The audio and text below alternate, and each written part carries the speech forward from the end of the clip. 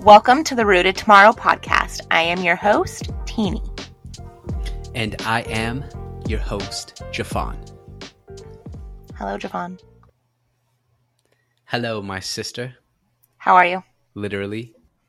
Yes, literally. I am, just had as we're recording, right before we recorded this, had a challenging feat with the young king, our little son, Baby J, trying to get him down for a nap, to which he was refusing profusely because he didn't know he needed it. Well, he wanted to look at the trucks. We emerged from his bedroom victorious. He is currently resting. Gosh, why do you talk like that? Well, I'm glad he is down for his nap. That'll be nice for you guys. Really quick, just a reminder, this podcast is a resource for parents to have conversations, gain new perspectives, and encourage you as you continue down the journey of parenthood. And in Jafon's case, the journey of nap time and the infinite battle that you won this time, but tomorrow you probably won't. So, you win some, you lose some. I don't really keep tally score on it. Look, every day's a gift, okay? Well, it's actually kind of perfect because that is like a perfect little segue. Jay, do you have like a specific routine that you guys do with Baby Jay to get him down for a nap or bedtime? Yes, actually we do. You do? So is it like Would you like me to share what it is? Not yet. But just out of curiosity, how many hours of sleep do you think your Baby Jay needs? Just off the top of your head, if you were to have to guess without looking it up or Googling, how many hours of sleep do you think a baby of Baby Jay's age needs? So 16 months, I would say in the 14-hour range. Okay, 12 to 14 hours. That would be my guess. At this, I feel like. According to this... ChatGPT is running through my brain. ChatGPT is running through my consciousness. I don't even know what that is. Anyways. Okay. According to the CDC, you would be correct. A child of Baby Jay's age requires 11 to 14 hours of sleep per 24 hours, and that's including naps. An infant, ages 4 to 12 months, is 12 to 16 hours. Preschool, 3 to 5, 10 to 13. School age, 6 to 12, is 9 to 12. And a teen, 13 to 18 years, 8 to 10 hours. And an adult, 7 or more hours per night. Would you say, roughly, that Baby Jay gets that much sleep? Yeah, I think usually for his nighttime sleeps, it's anywhere from 10 to 11 hours. And then he typically has a 2-hour nap. Sometimes it's an hour and a half. Okay. So he's in that stretch. Very good. I love that for you. So how about you? How about you on your end of the spectrum there? Well, me personally, as the adult range, absolutely not. There's no way I get 7 hours of sleep a night. Zero way. I would like to, but Why? Because I am a stay-at-home mom, and I realized there was actually like, I don't remember where I saw it. It might have been like on Facebook or something, where it was like, during the day, you're giving your time and your effort to all the little people. So then at nighttime, when they're asleep, you kind of reclaim your time. So usually when the kids go to sleep, I am up until like midnight or 1 watching any TV show. Usually The Summer I Turned Pretty or Suits. Oh my gosh, I'm binging Suits right now and it's so good. Or reading. So I am like up for a few hours after the kids go to bed. And Landon, because Landon goes to bed pretty early too. And then I wake up with them at the butt crack of dawn every day. So I do not, but my kids do. Good. Well, one side is squared away. Right. I think I'm honestly like, I think I need 9 hours of sleep. That's like how Landon functions. I think it's because you guys are both old. I am 22 years old. Thank you very much. So a new study has actually said that almost half the children in the United States don't get even 9 hours of sleep. How wild is that? Really? Half of the children in the That, United States. well, I've seen a couple of our friends and even some of our family, some of their kids who are baby J's age or a little bit older, like 3, Hmm. they literally let the kids stay up till like 11 or even later. And then so they're maybe getting like 7-8 hours. And I don't, maybe everybody's different. Well, everybody is different, but I don't know how you could, that just doesn't make sense for me, you know? No, it doesn't. And I feel like it all starts with like the structure and the routine at home. So when we had Ollie, I feel like maybe it was like first kid problems, and both Landon and I were kind of working and juggling, school and work and a new toddler. And I don't feel like with Oliver, we ever had him on like a strict routine at nighttime. So when we had Jack, I was like anal about his routine. And that was a complete change for me. I am like, you guys should know this by now. I am like a major ADHD. Routines, I would thrive with routines, but I have a really hard time sticking with routines. Like, I love the idea. I love the theory of like, every day is going to be like this. But again, I have ADHD. I can't do that. Like, it's not how my brain works. But with Jack, I tried to make sure that we were home at a certain time and that he had his room set up a certain way in order for him to fall asleep, which sometimes like backfired, because then if we were ever out and about and it would be nap time, he would have a Yeah. fit. Yeah.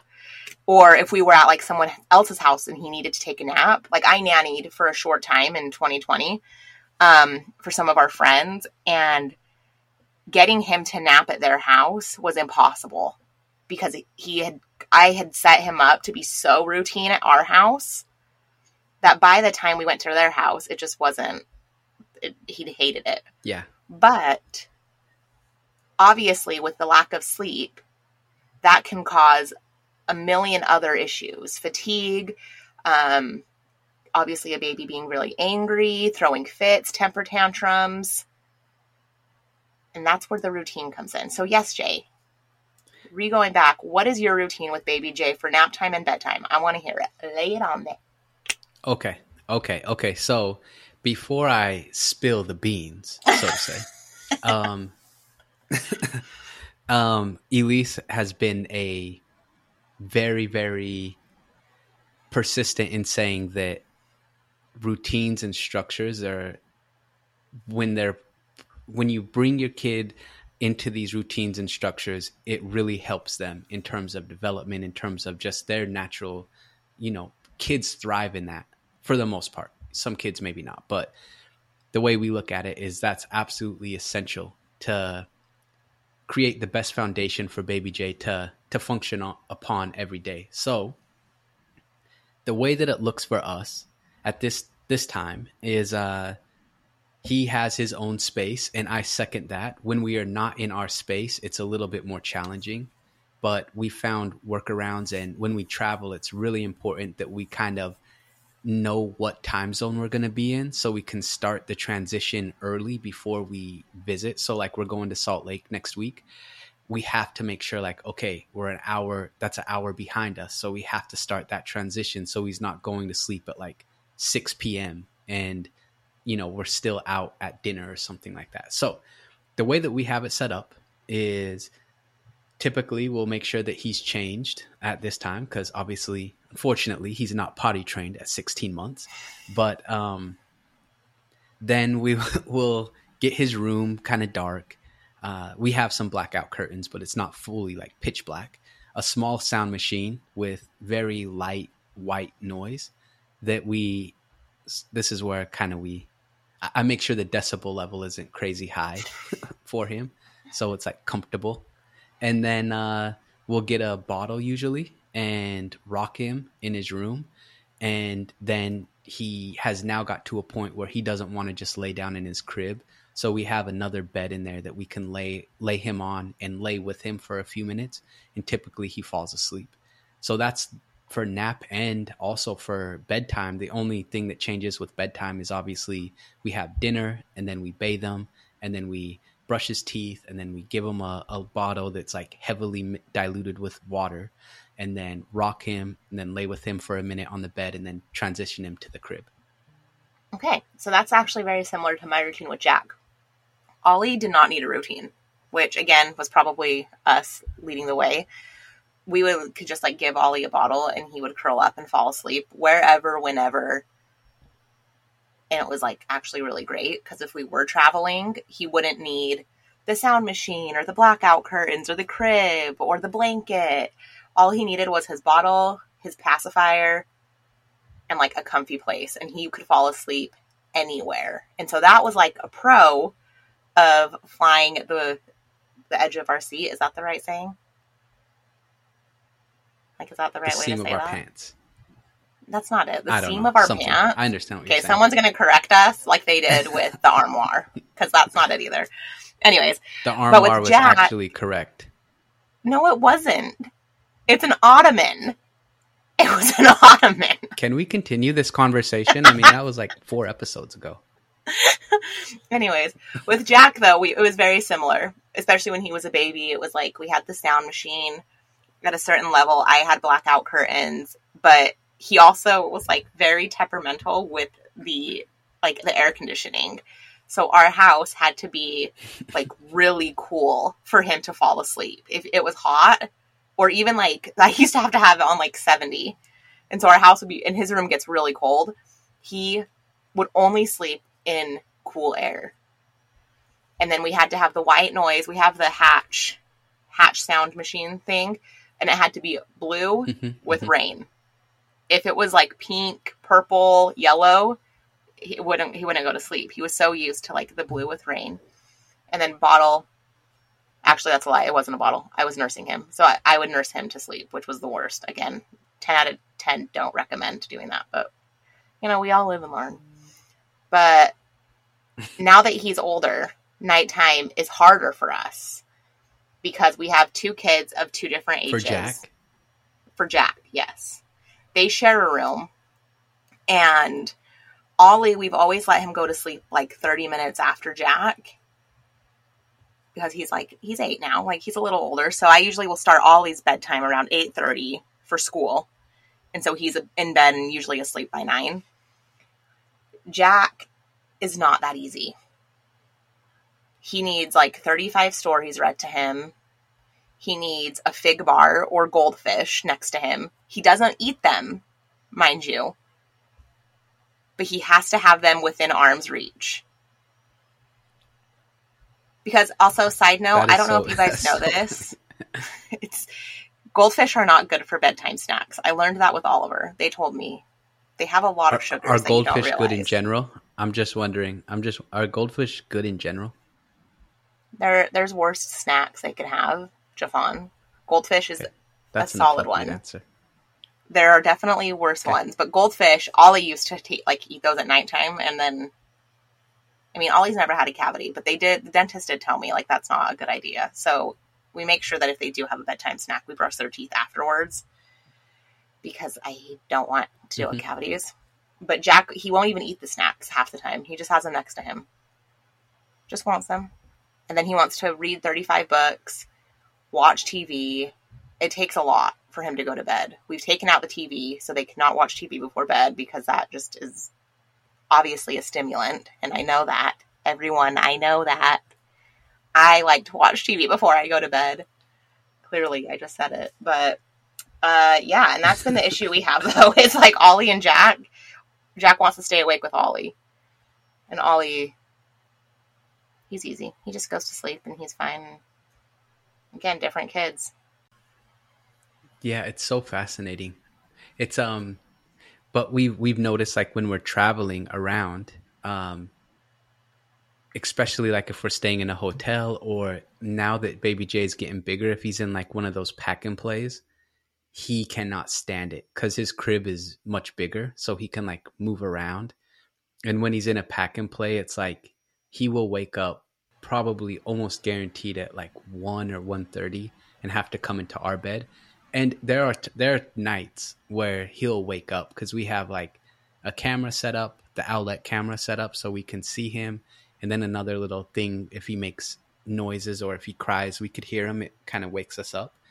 And when we do that, we don't necessarily like just allow him to cry it out. We'll give him a little bit just to see, like a minute or so if he lays back down. But if not, then we're pretty quick to go in there and just bring him in between us. And then before you know it, he's laying like horizontally and his foot's like in your esophagus. That's your throat. Well, yeah. Oh, that's another thing. Is you guys have heard me say that like we co-slept with Ollie too. And Jack part-time. Jack and Ollie are now on their bed on their own, which is a whole nother worms of anxiety that my older son has dealt with. But when did you go to the transition for them to sleep solo? Ollie was after Jack was born. Like, so he was 4, 5, 4, 3 and a half, 4. I know, dude. It was rough.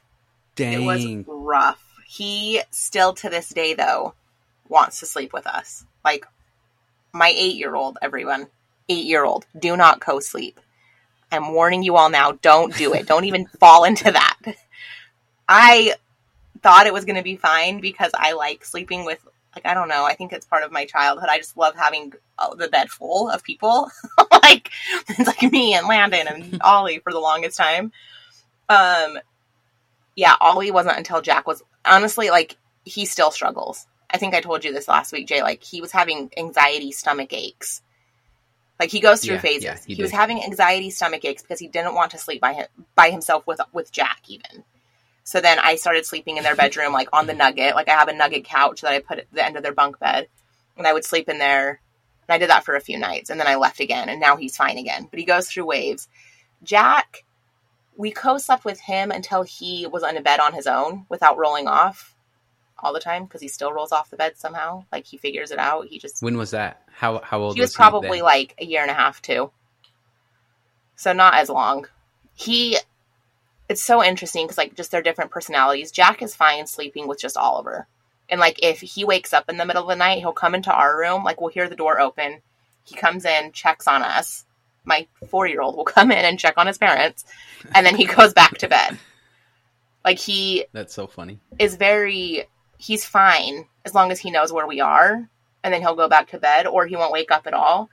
Ollie, depending on the night, he'll wake up, he'll go from the top bunk, he'll go and sleep with Jack, he'll go and sleep on the nugget. So it's like we have 3 beds. We have the top bunk, bottom bunk, and then a nugget bed that Ollie rotates between.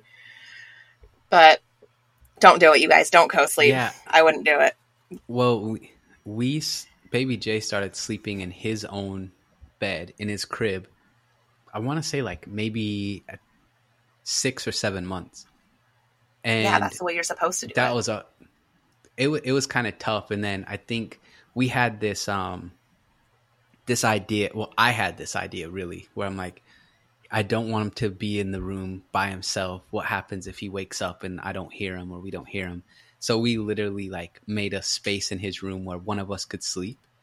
And one of us was always in there for at least a portion of the night for, probably like 2 or 3 months, honestly. Yeah. And see? then I gave myself, but we weren't like laying right with him. He was in his crib. We were in the room. That's smart.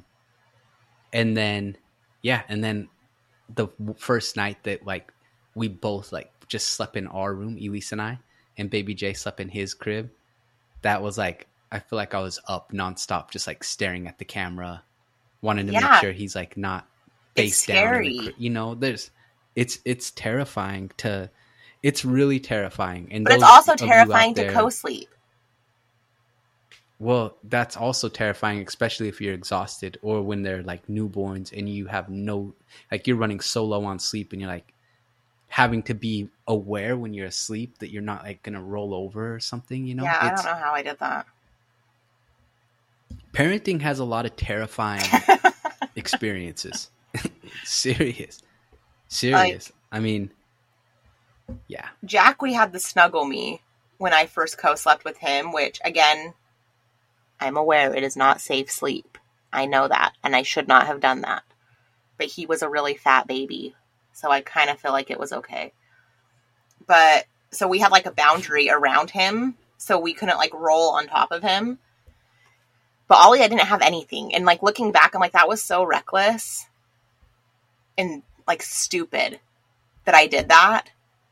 Obviously we made it out and my kid's alive and he's fine. But like looking back, I'm like, that was not a smart move. So just practice safe sleep for everyone. It helps you all get sleep. It helps your kids get sleep. Yeah, definitely. I think we had a boundary. We had a boundary in our bed that I don't know why. And maybe you can, those of you out there, you can ask your husbands or your partners, or if you're, a father listening to this, why does it seem that fathers get the least amount of bed space? The real estate that fathers are able to consume is, I'm like on a sliver when Baby J's in our room. Like, and even when I travel to go speak, like I realized this was the last time I think I was somewhere traveling, but I was in the hotel and I'm like, why am I laying on like the edge of the bed? And you're like used to it. Yeah.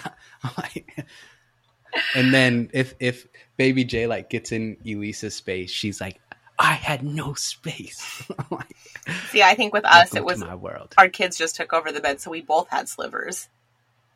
Yeah, that might be more accurate. Only I'm 4'11", so it's like I can fit at the bottom of the bed horizontally if I need to, and Landon is 6'2", so he can't do that. That's so funny. So anyways, bringing it back, when you or your children do not get enough sleep or are not getting enough rest per night, it can lead to a multitude of problems: fatigue, anxiety, anger, hyperness, short temper, all of the things combined. So what I want to just bring back really quickly is that if you can and you are able to, it is best to keep you and your family on a routine for your sleep, because if everyone is well rested, however that looks for everyone, even if that is going to bed at 12 o'clock at night, but at least you're getting 9 or 10 hours of sleep as an adult, or your kids are sleeping till noon, whatever that schedule looks like for you and your family, sleep, I feel like, is the pillar of like happiness and a peaceful home. And this is coming from someone who is not a morning person, who is literally just complaining to my brother that school starts tomorrow and that I have to wake up at 7. Just get your sleep. Everyone, practice what I am preaching, and I will do the best to listen to myself speak and try to get more sleep this upcoming school year, because I am not ready. Well, how about this, Tini? Maybe for you, I don't want any screen time for you past 8:30 p.m. and then you'll get more sleep. Absolutely not. That is absurd. JJ, the Summer I Turned Pretty is on. I have to watch that. You know it will be there tomorrow. I know that. And the next day. So kids. Anyways, so anything else you would like to add to this, Big Brother? No, I think sleep is really important. I mean, if we think about it just from a standpoint of our lives as humans, literally, if we sleep 8 hours a day, then that's a third of the day, which means a third of our life was spent sleeping.